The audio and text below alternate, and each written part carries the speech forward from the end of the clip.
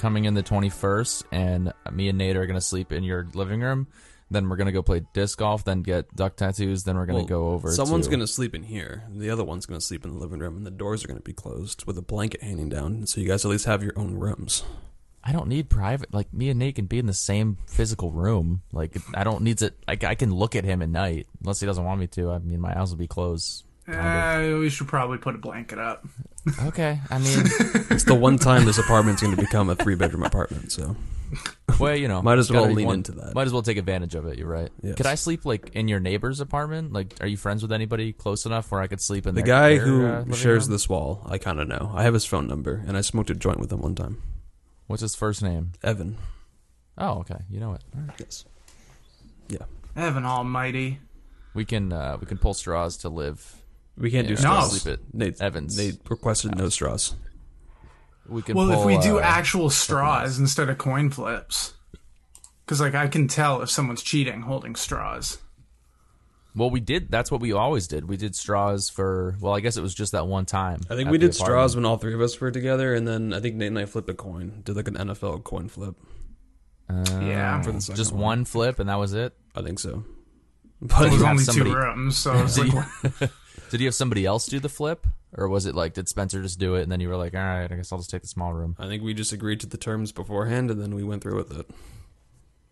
I wasn't okay with it, but I had to be okay with it. I think But like Spencer left like 2 months before the lease was even up, so I did move into that room Okay. anyways. Oh, so yeah. I had a And decent realized it time wasn't in as there. special as you may have thought it was. Like Yeah, I it's just had still more like clothes everywhere. It's still a Like, that's shitty a- apartment Just altogether. yeah, I more mean. space to take care of. Yeah. It wasn't an awful apartment. It No, was it was just fine. Besides that one compared to the time, one I that they actually thought about this like really recently. It was when Nate and I were going to a class. It was probably like photojournalism or something that we had together. Maybe it was something else. I don't know, nutrition. But we walked downstairs and there was just a homeless guy just passed out in the hallway, and we were just like, around right. the corner. yeah, around the corner, right on the stairs. Yeah. And we're just like, what the fuck? Like, Yeah. I mean, Those hallways reminded me of that show Severance, because it's just like these long, like, very narrow hallways. Very narrow where hallways if you pass that- anybody, you would definitely be brushing shoulders with them. Yeah. Yes, For sure. absolutely. It made me uncomfortable whenever I went over there, which wasn't often. Thank God for that. Yeah. But You never invited us 'cause to we your were- place, but yeah. And we were in the didn't want very to. Nate went over one last time. apartment. The very last one. Top right corner. In the back of the entire complex. The only good thing is we were within walking distance of Duncan. So That was like, true. That was a plus. Yeah. that makes up for it, for sure. That was Yeah. kind of cool. And I didn't And take walk advantage of around. that, like, really at all. I think I went, like, twice. I went a lot. Okay. Yeah. Yeah. But I I drove went to Dunkin' mostly. every day before school, and it was not close at all to me. But I'm that's where all my money went, I think. I believe it. Imagine paying $400 in rent again. God, I miss that. Anyways, I do have a trivia question, as I always do. Ducky's Trivia. Ducky asks a question. Yes, that's what the segment is called. Where I Can you scroll down a little more, Spencer? Excuse me. Scroll down a little more on the document. You might see something that I added. Oh, Jesus. That is going away very quickly. There we go. Yeah. Damn it. Man. don't appreciate I just wanted that. to make myself known.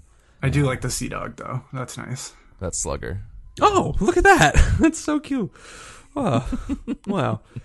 Anyways, trivia questions. As always, this trivia does pertain to the film that we just watched, which is The Last of the Mohicans. So hopefully you guys didn't do a whole lot of research, because it comes straight from the IMDb trivia. I watched this movie 2 weeks ago, so I'm gonna be a little fuzzy. Oh, wow. Fair enough. If I know the answer, then I might not say it, because I did read the trivia for research purposes. I did not. But we'll see. When The Yeah, here Last we of go. the Mohicans was first announced, this actor was supposedly attached to star. And now it doesn't say what role it would have been. It just most likely, I would assume it'd be the Hawkeye role, played by Daniel Day-Lewis. So, which actor was it? Was it John Cusack, Adrian Brody, Robert Redford, or Brad Pitt? I'll tell you, I didn't see this on the trivia, so I don't know. But I'll make a guess. All actors were a lead in a film that we've all talked about on a podcast before. In the same movie? No. Well, John Cusack, Say Anything. Adrian Brody, The Pianist. Robert Redford, Butch Cassidy and the Sundance Kid. And Brad Pitt, Yeah. Babel. All episodes. Oh, man. Yeah, I rewatched that one scene where his wife gets shot in the skull. just because it's Kate Blanchett. Spoilers. Yeah, because I don't like Kate Blanchett. Spoilers. She's fine. I'm going to go Robert Redford because I feel like at the time he would have been a similar age to... Actually, no, he definitely would have been older than Daniel Day-Lewis at the time, but I could see him. I could see him in this role. Same with Adrian Brody, but I'm going to go Robert Redford. Okay. Probably wrong. Part of me was thinking Adrian Brody. But when did this movie come out again? Was it in the early 90s? 1992. So Brad Pitt would have just been kind of becoming a big star, and this would have been a good movie to kind of catapult. So I'm going to go with Brad Pitt, I think. Dougie Stumps once again. It was John Cusack. Really? Wow, we've That's already so been Fresh out of weird. Say thinking Anything. Gross I Point don't Blank, see him Better as Off like Dead, a big star in the award 80s. movie type thing. I think that's ultimately why they didn't go with him, because it would have been kind of hard to buy John Cusack as a character named Hawkeye and have the skills necessary to become a trapper like Daniel Day-Lewis. But yeah. Well, I don't think John Cusack would commit to living in the wilderness for 3 months before this movie started filming. So, Or there's probably somewhere in his contract that his sister has to be in the movie somewhere, and they didn't want that, so they were just like, you know what, go make 1408. is John Cusack's sister Joan Cusack? Joan Cusack, Yes. yeah. She just is like one of like the villagers just complaining about all the noise that the war is causing. Just like I would prefer if she played Alice just for that one scene, but sorry. no. They always have to give Joan Cusack the most like Karen role possible. Oh, that's true. Yeah. Could you guys please stop with the cannons? My laundry's drying.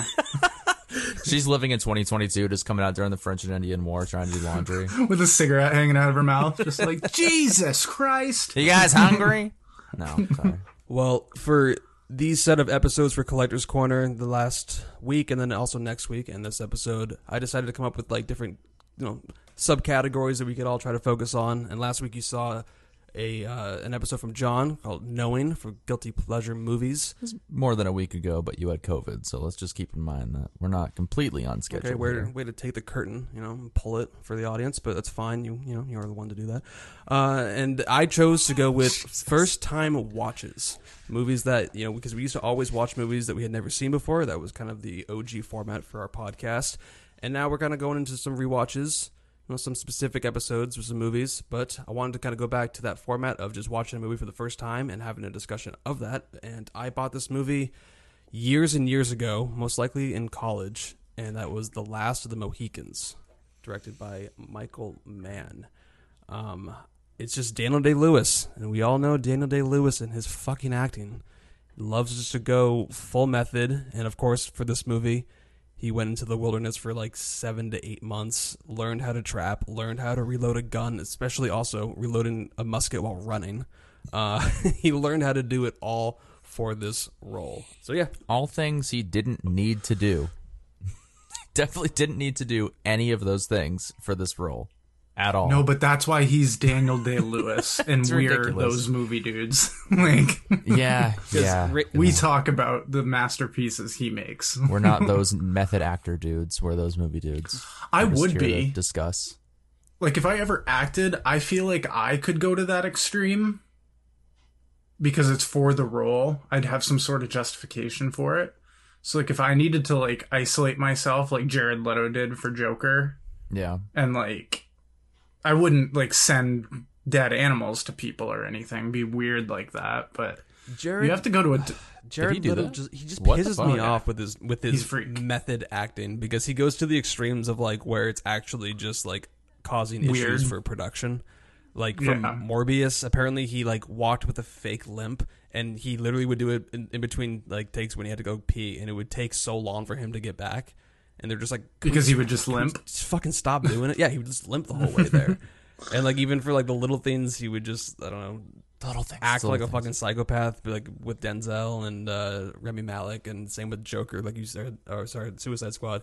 Yeah, like send like dead animals and condoms to people. Just he was a douchebag when it comes to method acting. But Daniel Day-Lewis does it to where it's gonna actually serve the character, which is pretty. He's trying to crazy. become the character. He's not trying to be an asshole. Yeah, I don't think he's not. He's not Basically. negatively affecting anybody by going out in the woods and trying to live like this character would have. yeah. He's So. genuinely trying to give an honest representation of the character that he's given, and he's trying to give it his all, which is like, bravo. Not a lot of people will do that. I would pick Tom's brain about Daniel Day-Lewis because he did 2 movies with him. He did Gangs of New York, and he also did some movie called like The Ballad of like Jack and Buster Scruggs? Rose or something. And that was a movie that came out in like the Ballad of mid Jack and 2000s. Rose. It was directed by Daniel Day-Lewis's wife. But like even for that movie, it's just like a romance film that takes place like on an island. But he isolated himself on that island for the entire shoot. Lived in like a house with no electricity, just on the water. And just would wait for the crew to come out every morning and God, do his man. scenes, and then go back to his little cabin by himself, and just and he did the same thing here. Lived in the woods for 7 to 8 months, learned how to trap, learned how to do all of this stuff just for this role. That's got to factor into the reason why he's won 3 Oscars. Because like 100%. just watching the movie, I wouldn't have been like, oh, this man lived this life for 3 months prior to shooting. Like. No, because I would why just think would it's another you good think performance. that happens. like But what does come across on screen is like you can tell that this guy does seem very like naturalistic in his environment. Like he does seem like he belongs in this wilderness, with the tribe as well. So it works. But I get what you're saying, as in like he didn't, I guess, need to do this because Nobody they needs could have to had Joan Cusack or they could have had Liam Neeson come in and play this role of Hawkeye, and it still would have been like a big blockbuster. well, isn't that what The Gray was basically? If you're talking Liam Neeson, this is like that's like his Last of the Mohicans was The Gray. I don't understand. Very that. different. If we're Very, talking about very Liam Neeson. different. Well, Liam Neeson, just because we're talking about 1992, I mean, the year he was shooting Schindler's List during this time. He's also Scottish. So I just insulted him heavily. Yeah. my bad. same with Yeah, Daniel Day-Lewis. kinda. He's at the right age that kind of Daniel Day-Lewis was for this role, and he's also in Gangs of New York with Daniel Day-Lewis. So I mean, Wow, I just learned a lot yeah, right there. There you go. Hook, line, and sinker. Good job. the things that happen Yeah. on those Movie Dudes podcast. But if you guys are like us and you have never even seen this film, The Last of the Mohicans, just a little info about it. Came out in 1992. It is written and directed by Michael Mann, who has done awesome films in the past, like The Insider, which we have an episode on, Heat, and Collateral, among other great movies. But this movie stars Daniel Day-Lewis, Madeline Stowe, and Russell Means. Little brief plot. 3 trappers protect the daughters of a British colonel in the midst of the French and Indian War. That's really all you got to know about this movie. It's got a 7.7 on IMDb, has a 93% critical rating on Rotten Tomatoes with an 88% audience score, and on Letterboxd, 3.6. So it's got a really high critical response. Audience is like, it's good. Yeah. Which is kind of how I feel about it. It's good. But it's not great. I'm a little. Okay. We'll get into it, but yes, I see where you're coming from there. But yeah. yeah, Last I Mohicans. would say it's good, but it was missing something, or it just was lacking some things that just you need with characters like this. Like you need to be able to care about them, and well, like you said, we'll get into it. But My I question just is, felt very weird. did you guys watch the director's cut? Is that the only one available, or because that's what I watched? I On, watched the one on. Is that the director's My cut? Blu-ray It says is. director's Okay. definitive cut. And Okay. so Was it like an hour and 52 minutes? yeah, it was around that time. It was like just shy of 2 Then hours. we probably watched the same one. Yeah, because Yeah. apparently this movie, when Michael Mann originally cut the movie together, it was 3 hours, and 20th Century Fox was like, "No, thank you, please cut that down." And he did. He cut it down to like an hour and 40 or something, and I guess was just unhappy with it, but it still went out into theaters. And then in the 2000s, he came out with this like director's cut, and then in 2010, he came out with like the definitive cut, just on like the home media release, Oh, because there geez. was so much footage to Okay. this movie, and I guess they lost some stuff that I guess Michael Mann really wanted. So there are different cuts that kind of are floating around, but I think the ones that is most accessible is the one that Michael Mann wants people to see, which is the director's cut, which is most likely on the streaming services and where you'll find on the Blu-ray and stuff. Yeah.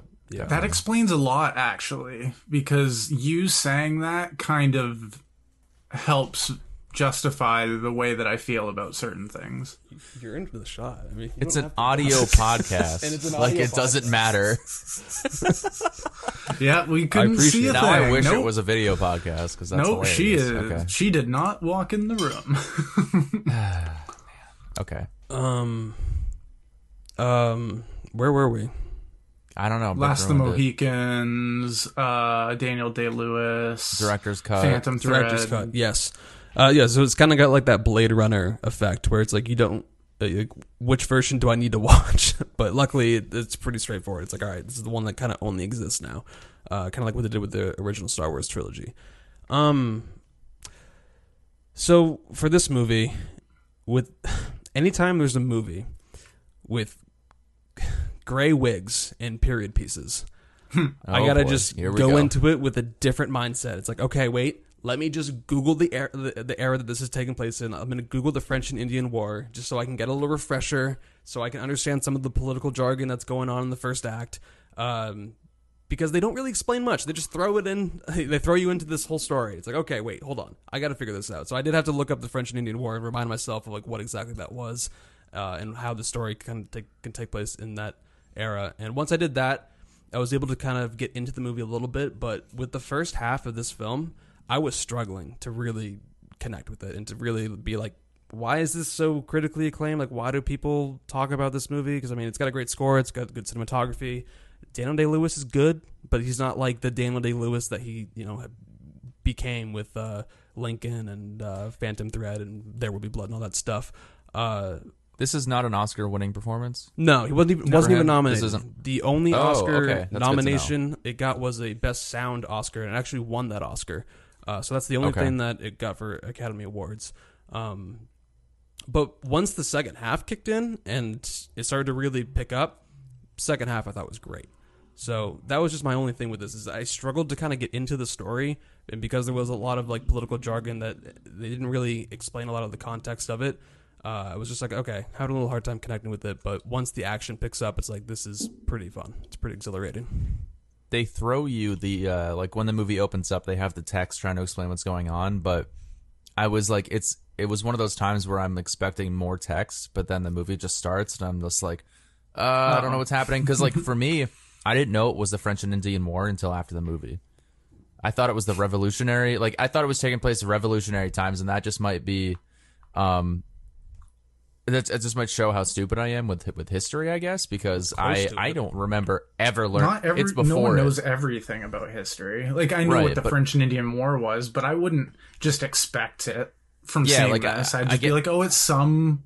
Yeah, I wouldn't be able to explain it if some somebody war, asked like off yeah. the spot. But now I would be able to get more context. But yeah. I mean, Yeah. the name of the war is pretty descriptive in and of itself, the French and Indian War. It's literally they're enlisting militias and Indians to fight on either side of them. They're fighting for either or. And this takes place, it's like the French and the British are trying to acquire land, and then whatever, the British take over at some point, and then the Revolutionary War starts a couple years later. I'm pretty sure that's what fucking happened. I don't know, but that's kind of what I gathered from this, but where was I going? Because when I looked it up, it said like George Washington was like 22 years old and he was leading some squad through somewhere. I don't remember what year The this Delaware. takes place. Yeah. Was he crossing the Delaware? I mean, he was involved With his in this, wooden in this teeth war and his cherry in some tree. aspect. So this was one of those movies that I only really knew by the score, because we would always play that game where we would play scores and I would try to guess what they are. And this was always one that I would hear it and I'm like, I know this. And it would take me 20 minutes to figure it out. I would have to ask Spencer or John, like, give me a hint. What's it start with? I didn't know. Who's in it? Like, Yeah. It is definitely one that I then- had the score on repeat in my car because the score was just, it's fantastic. gym Yeah, workouts the theme. and yeah. It is a good one. But and I typically do enjoy this period of movie, like The Patriots, one of my favorite movies ever, taking place during the Revolutionary War. So this isn't unfamiliar territory, but the characters just weren't as compelling to me as I was hoping they would be. And I just thought that a lot of the relationships or the connections in the story were just kind of vague. Like, I didn't really care for the romantic relationship because it just felt like forced. Like, oh, he saved me. Oh, I love him. It just feels like it happened way too quick and nothing really instigated it other than the fact that he saved her. And then the other Indian, that guy that was supposed to be like the villain, was it like Mongo or It wasn't something mango. like that? Magua. Magua. Mango. And I work in produce and I should have known that. He only eats mangoes in the film, just by the way. But like, he just out of nowhere, he's just like introduced as this guide, and then we find out he's a traitor, and then he has like this vendetta against these people, and it's just like, whoa, dude, slow your roll. I didn't even realize you were here until about 20 minutes ago. Yeah. So I just didn't like the characters that much. Like, Daniel Day-Lewis was cool, and I can appreciate what went into the 3 months beforehand where he isolated himself. Like, I respect that. But other than that, you don't fall in love with these characters like you do with like you said in The Patriot, not where at all. it's like Heath Ledger's character, Mel Gibson, and just like there's so many things to latch onto. And like you said, I really do love historical pieces like this. I'm not a big thing, like Spencer said. I don't like the period pieces with the wigs and stuff, but like with the British, like you're kind of stuck with that. But I do like stuff that takes place around this era in America. And that was really like what drew me in. But I think what you get from it isn't really as impactful as I was hoping. Like, even the war sequences, I thought were almost like, it gave me LARPing vibes every now and then, where like people are like play fighting. Because like even when they were tomahawking people, like they were just like kind of like, you didn't really see anything. It just looked like you hit them and then nothing happened. Like they fell over and then you go on to the next shot. It wasn't like, it didn't blow me away in terms of the actual fighting. But the set pieces were pretty grand. Like, I thought that they had, like, the amount of extras and, like, Indians and just amount of people that they had in these grandiose shots was actually impressive. But the relationships is where I think this movie does lack, because you can tell that there was more to this movie that probably would have developed in a little bit more, like with Alice's character, with the main relationship with Daniel Day-Lewis and the woman, the British woman. Cora. I think is what her name is, yeah. There's stuff left on the cutting room floor that probably would have developed it more, because it does seem like it just kind of, it nudged into that relationship awfully fast. And then all of a sudden they're just in love, and he will stop at nothing he'll literally get hung to help her. It's like, it's kind of crazy, and it's a little bit hard to latch onto because it happens so fast. It is one of those movies where you just have to buy the fact that it's love on first sight. I mean, so many movies go down that trope. This movie does as well. Have you seen the trailer? I did not watch the trailer, no. But I watched it. That's exactly what the trailer's trying to do. It's one courageous man, Cora's one woman. Perspective, I mean, she was about to get murdered in a betrayal. All of her friends died in front of her eyes, and then she gets saved by this handsome tracker. This white long man, hair, Daniel Day-Lewis, white, long hair, Native American, just ripped body, just comes in and just saves the day. How could you not fall in love with that person? I'm surprised his name wasn't Fabio or something. And I mean, that speech that he gives For her, real. in that waterfall scene, is like, knowing the fact that like she's gonna get kidnapped and most likely like brutally assaulted, if not like raped. I mean, he knows that she is going to encounter this villain, and he has to leave because the only way out is this like grand stunt where he has to jump through the waterfall and not like avoid the rocks like down below. So he has to give that speech like, no matter what, stay alive because I will find you. It's like, holy shit! I actually kind of like got chills during that scene because it was just, that was nice. It was a great scene, yeah. Because there was actually passion Yeah, in his exactly. voice when he was saying Then it. you finally It's just kind of bought the missing- relationship, yeah. It's missing the lead up that led to that scene that would have given you more. I mean, it was still impactful, but not as impactful as I think it could have been. That is the thing. Is I think the first half is it's not that strong as the second act or the second half of the film, because you are just kind of thrown into it without much I mean, usually you don't love a lot of exposition, but like I honestly would have loved to have gotten like more, like to know more about Hawkeye and how he became part of like the tribe and stuff, and how he learned to become a trapper, because there's more to his backstory that we never really got that I think would be very interesting and also give his character more development. I mean, you have Daniel Day-Lewis, you could easily do it, but I'm sure that probably was stuff cut out of like the big 3-hour cut that 20th Century Fox didn't want.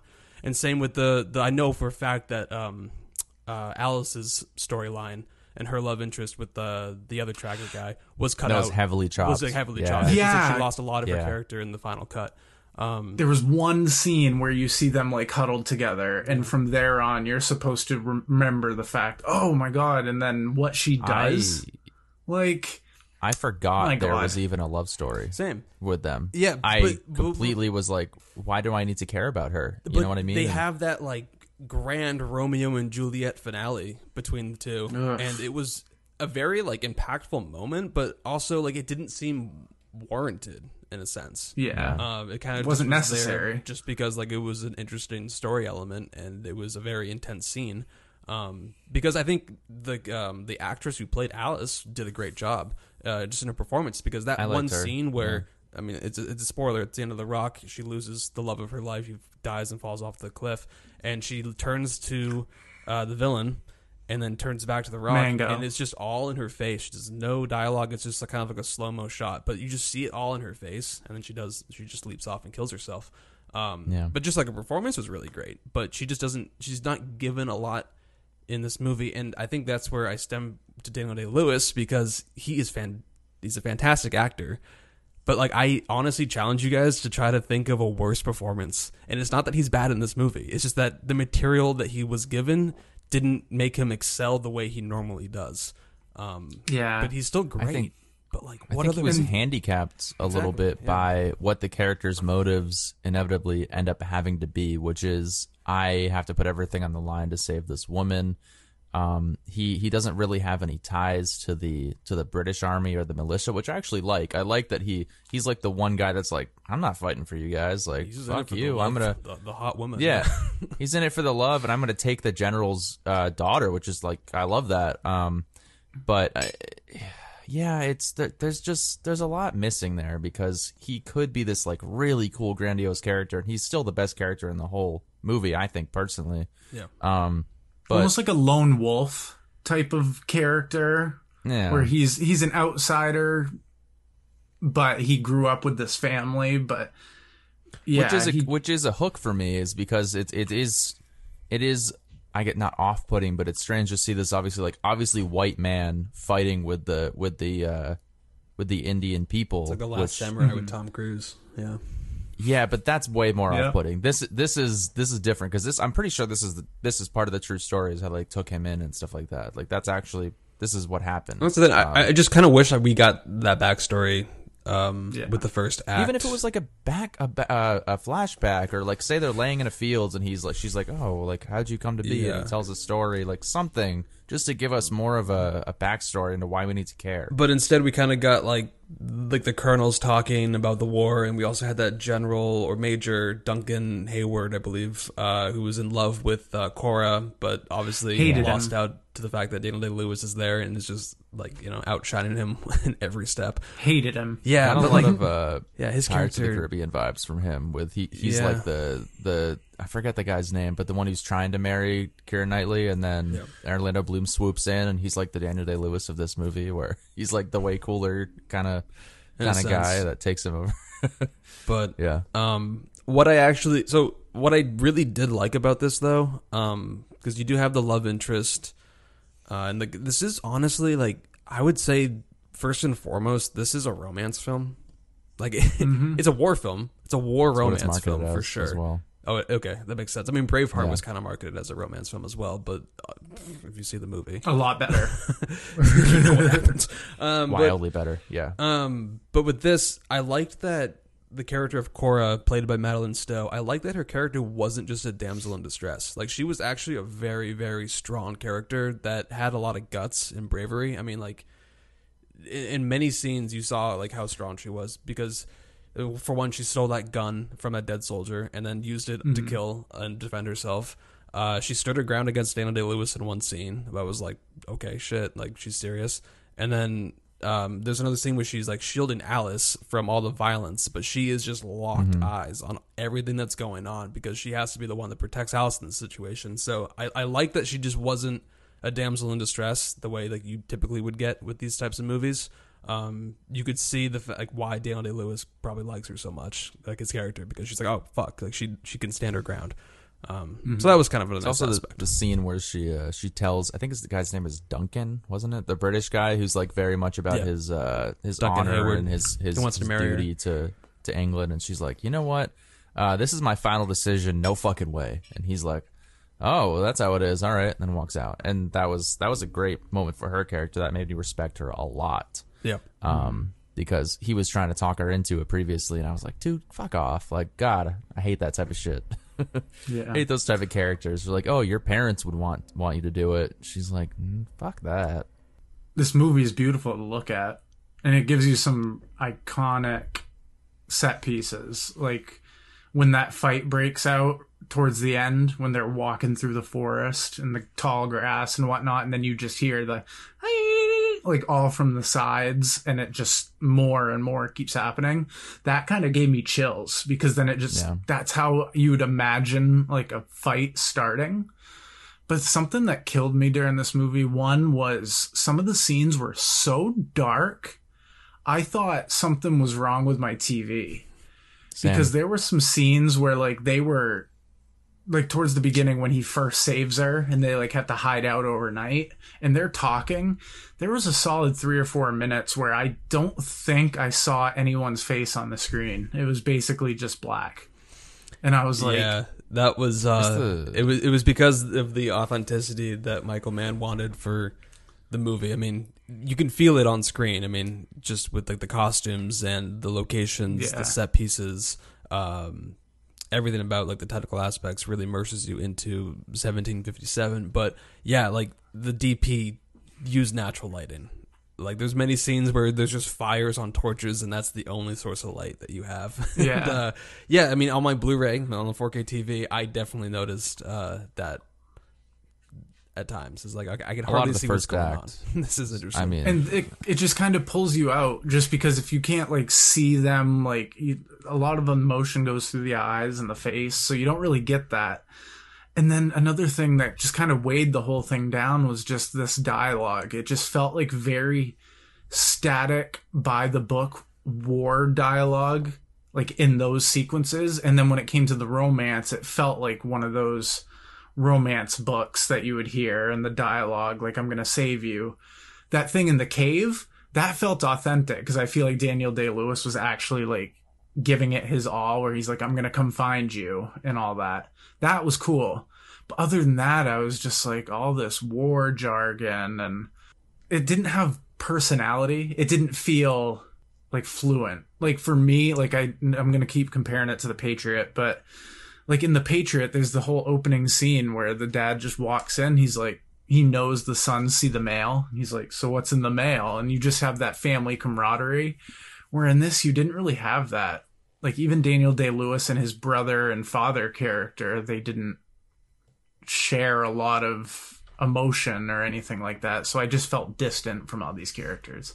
I think there's some good moments even with like the generals and stuff. Like I actually like the moment between the two like commanders when they have to kind of like meet up and talk about like the English commander knows like they're screwed because they're not going to get help from that other fort from Commander Webb, I think, or something. I think his name was maybe Commander Cook, or I don't know. It was Webb. Webb, yeah. We're not going to get help from him. They're like building these trenches to get there, and then the mortars are basically going to just destroy them. So I actually kind of liked how a character who seemed like he was really stubborn actually changes his tune, which I guess, I mean, technically that did happen historically, so it was going to happen regardless, but I actually like the moment where he's like, you know what? Like, let's save our asses and cut our losses.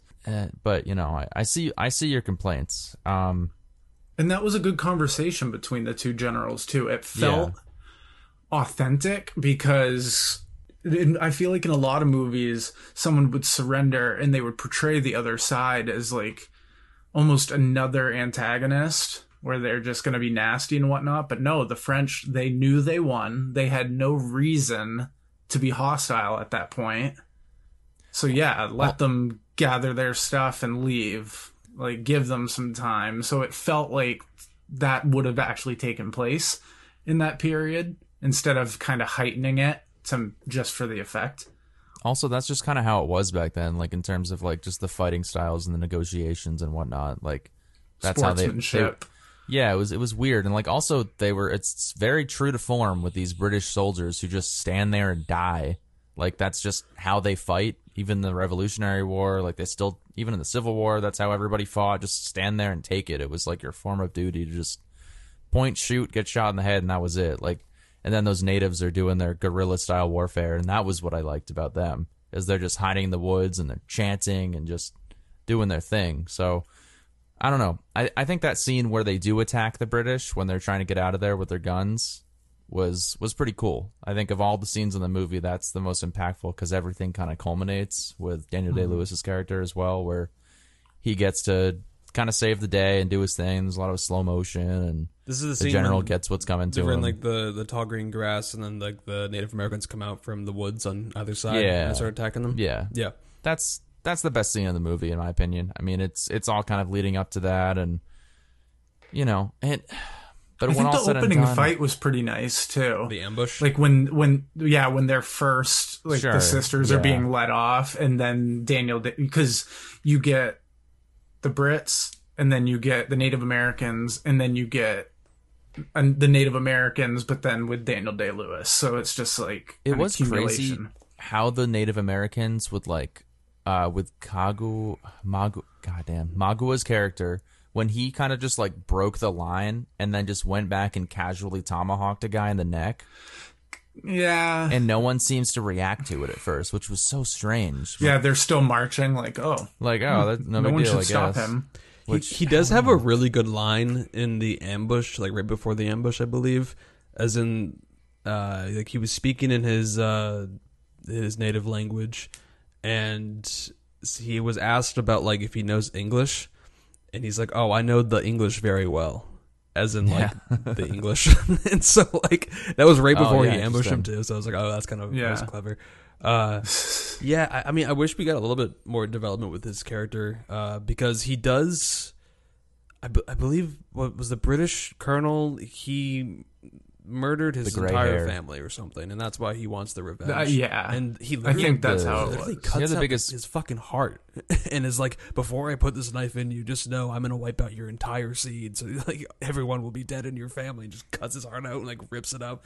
He rips it out really fast too. It's like, okay, I think it would take a little longer to get a heart out, but he just rips it out. I was like, shit, that was pretty intense. But the warfare scenes was really well done because they really stuck to the authenticity of the time period. I mean, they got historians to come in and basically and teach how to like and do this style of combat.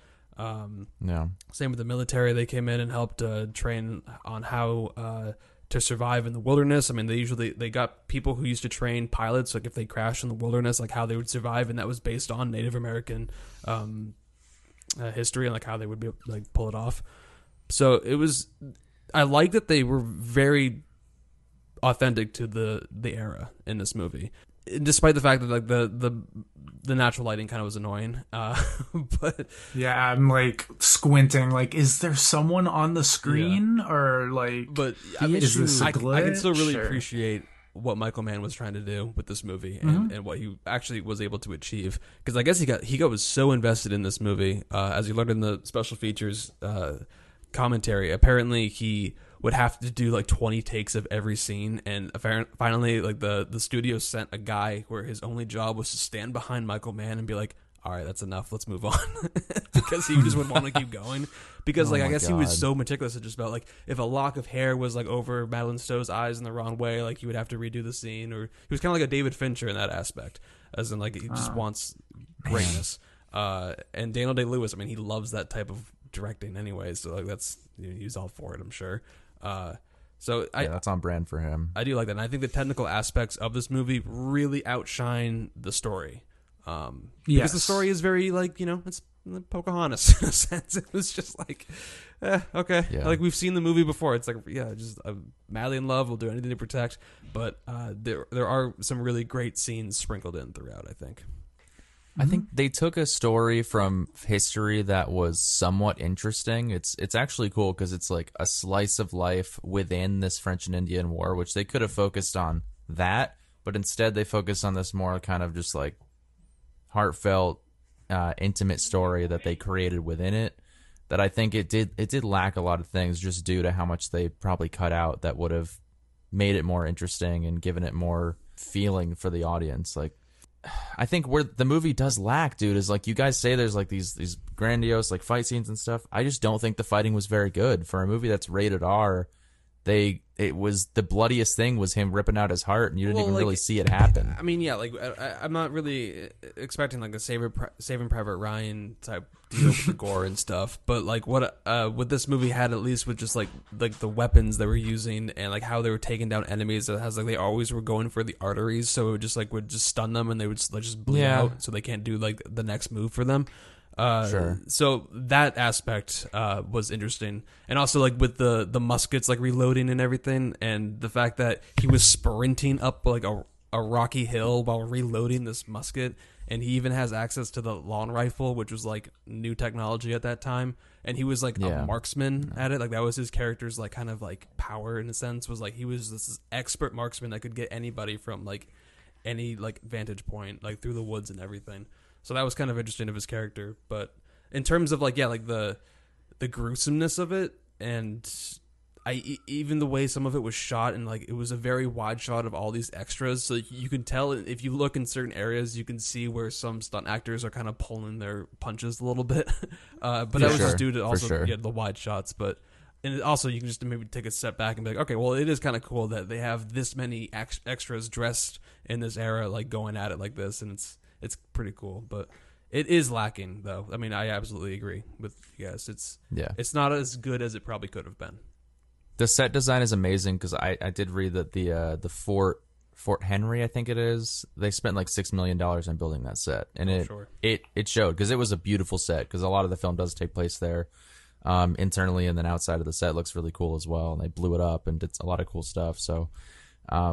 There's a lot of positives to be said because you really did feel like you were in that era. I just think when it came to the actual fight scenes, there are a lot of good ideas used, but when it came to the close hand-to-hand combat, it almost took me out of it just a bit because it just didn't feel genuine at some points. I think it may have been in the top 10 of that year. Like it made a good amount of money for probably what this movie was. Because I mean, nowadays if this movie came out, I mean, it'd be like The Last Duel. I mean, it would make like $2 million opening weekend.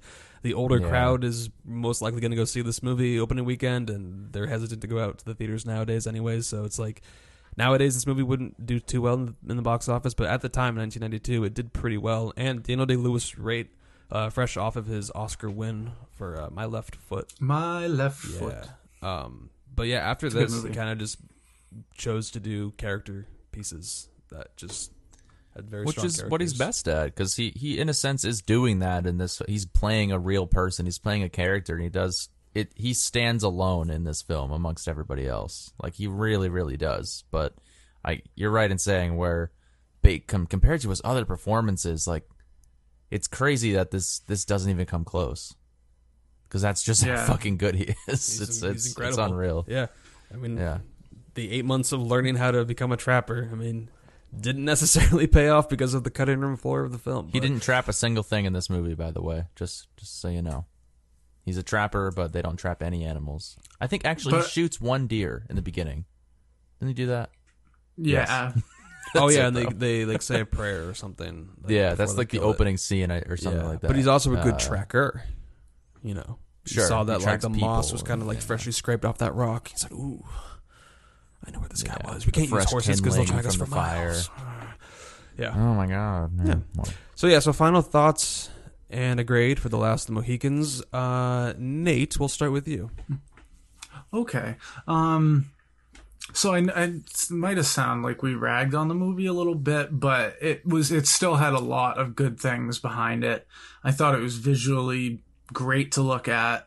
And of course that score is going to stick with me now. I'll never forget it when I hear it. But I still enjoy a good period war movie. It's just, it's nice to like see different representations of our history.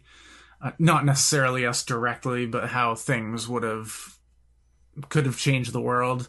And this was, Daniel Day-Lewis being like, I have an Oscar. Let's go play in the woods for a little while until he got serious again. But Michael Mann went on, he did Heat, right? Yeah, he did Heat right after this. He did that in 95 or something like I that. think he may have done The Insider right after this, which was that Russell Crowe Al Pacino movie about the cigarette industry, which was a great film. We have an episode on that, but yeah.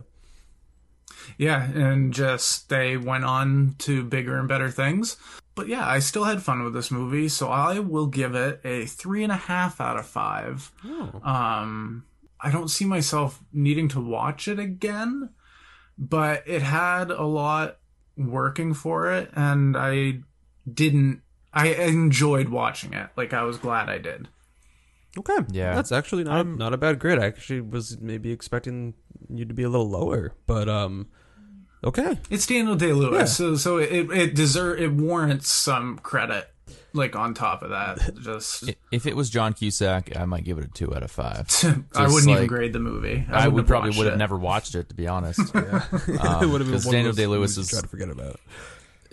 He's a big selling. I forgot we didn't say anything. Wait, didn't we like that? I don't remember. Yeah, we did. Okay. I liked it a lot. I think we gave that a very high score from what I remember. Higher than this. Yeah. 100%. Well, for me, I'm right there. Honestly, like I don't know what it was, but since it's the first time watch for all of us, right? Correct. I believe. Yes, that's the category of this episode. Yikes. Yeah. I love films that take place in this era. I think that a lot of things were done well. Set pieces, the music, again, is iconic. Daniel Day-Lewis is the best part of the movie by far. There's some elements of other characters that I did like. I just wanted more of them. I would have liked to know more about the guys he was fighting side by side with, the other Mohicans, because he is the last of them. We don't really get to know all that much about the other two. And just to know more about this era, like I don't know anything about the French and Indian War. So if it kind of gave us just more insight into it to make me care more about the conflict that was going on, that would have been nice as well. So I think there's quite a few missteps with this movie, because for some reason it does focus on this love story, which is ultimately something just used to make you care more about this historical conflict that happened in the first place, because that's the one part of the movie that isn't real, and I think it's lacking a lot. So I think I'm gonna go 3.5 as well. Maybe it seems high, but grades. I think again, like there's a lot of good stuff here, but it's just in the end it does feel kind of hollow. There's a lot missing that could have made this a really good movie. Like it could have been a great film, and in the end it ends up being just a good movie. So the only reason I might revisit it is just to, like, maybe in another viewing I'd be like, okay, I'm trying to find a few more things that I like, but I think I might come out with the same thoughts. It's good. It's not great. There's a lot of things you can appreciate about this movie with the authenticity to the era. The directing is good. The technical elements, I think, are just fantastic here. Sure. And you have a Daniel Day-Lewis giving a performance that you don't typically see him do. I mean, we had yet to see this performance. It was still kind of cool to read about how method he went for it still. And it works. I mean, I'm sure if we all rewatch it, we can kind of pick up more of what he really brought to this role. But yeah, I mean, there was stuff that I did really like about it. There were scenes that I thought were great. Just overall, it just didn't necessarily connect with me as much as I was hoping, because it has all that critical acclaim. I mean, I've been hearing about this movie for years and years. And it's got Michael Mann, Daniel Day-Lewis. It's like, okay, 93% Rotten Tomatoes. Fuck yeah, check this out. And the score. We've been listening to the score for literally 5 or 6 years now. It pops up on playlists all the time, and it's such a powerful and fascinating score. And is James Newton Howard? No, I forget who exactly it is. I would have told you it was Hans Zimmer a week ago, but it is actually Trevor Jones and Randy Edelman. Okay. But cool. What is funny is though in this movie they play that score, that theme, 17 4 times. 100 times. It Yeah, plays they do. throughout It's not the a- In different Dude, it's Yeah, not speeds. Midnight Cowboy level, but it's up there. Yeah, it's true. It's not. exactly Midnight Cowboy. It honestly kind of is though, at the same time. No, they play it- it all the time in this movie, and every time they did, I'm like, okay, it's great. Actually, it's it was an Irish hymn that they found in a previous piece of music, and they got the rights to it, and they kind of just twisted it into different versions.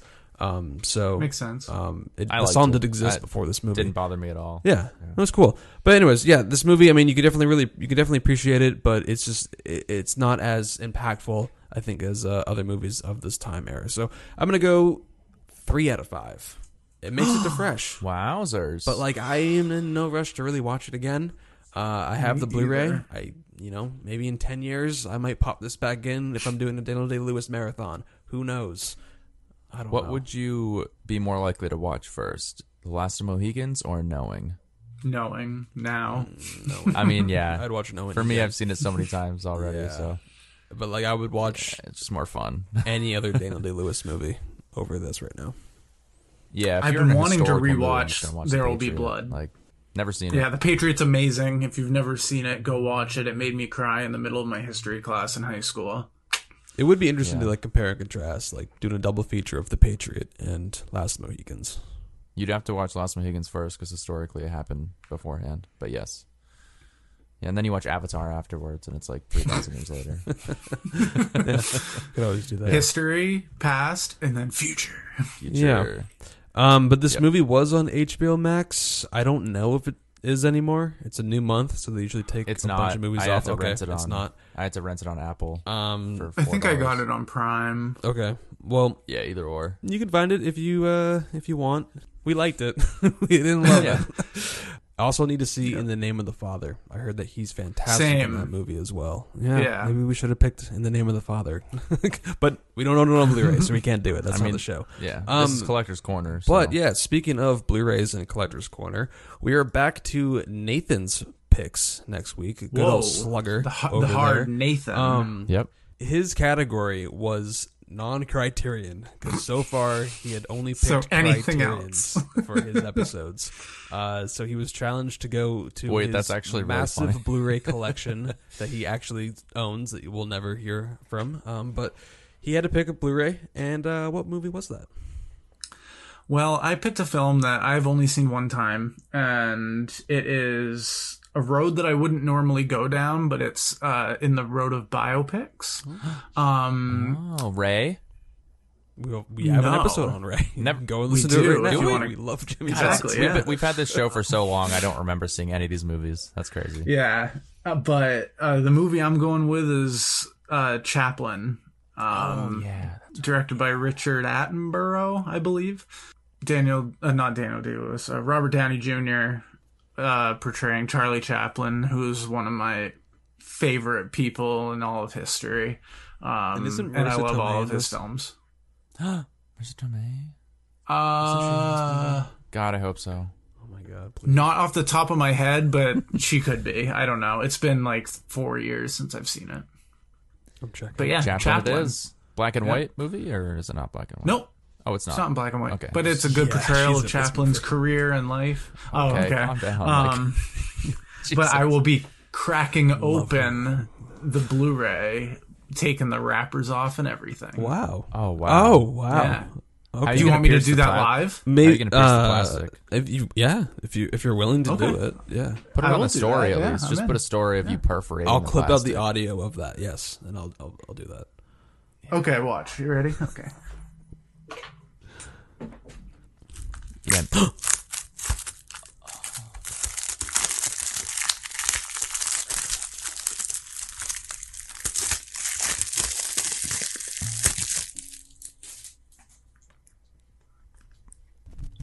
Can you sniff it for me?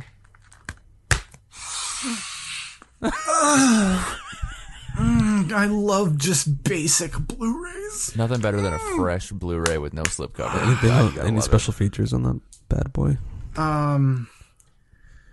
You want special features? Go fuck yourself. Oh, nope. Is that what it says on straight on the disc? Go fuck yourself, done. So yeah, well, we're coming up on a new poll pretty soon here. So if you want us to kind of go and do some specific categories again, suggest some. Moviethon, we're talking to you. Or if you just have some picks that you want us to, check out and do an episode on, let us know at our Instagram, at those movie dudes, not Twitter. If there's a single person listening that wants to recommend a movie, it's very likely that within the three of us, we have it on Blu-ray. Especially if it came out in the on last 30 years. There's a good chance. Yeah. So but if you're thinking with me, you can add another 30 years beyond that, because I do own. If you have a criterion in mind, Metropolis. guarantee throw out like 2 titles. Nate will own probably both of them. So he either owns it or he will go spend $40 on it. Just He will for you. go buy it. I he will do that. Yeah. If someone recommends a Criterion, I will drive to Augusta on my day off and make I a will video buy the film. and tag them. That's like an hour drive for context. This is that's for not, you. No, that's not that's close. You're okay. No, don't that's dare movie like thon, an hour because and a you'll half actually fucking do there. this. So be careful. He will with quit your his words. job to go buy this Okay, Blu-ray. okay, wait a minute. No, we're getting in. I have too much debt. I can't do that. Yeah. I can't do that. Yeah. Anyways, yeah. Okay. Yeah, go check out Chaplin. It is on HBO Max, and check out our podcast feed next week for our thoughts and discussion of Chaplin. Thank you for listening.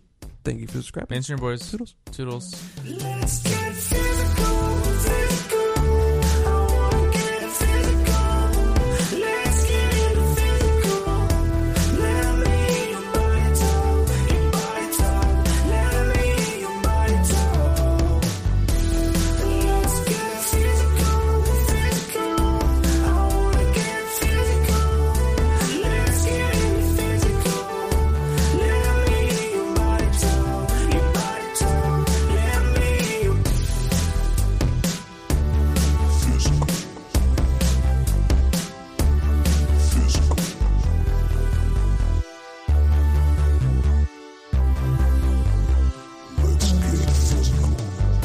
And if any of you guys out there have had problems with male pattern baldness, please help me.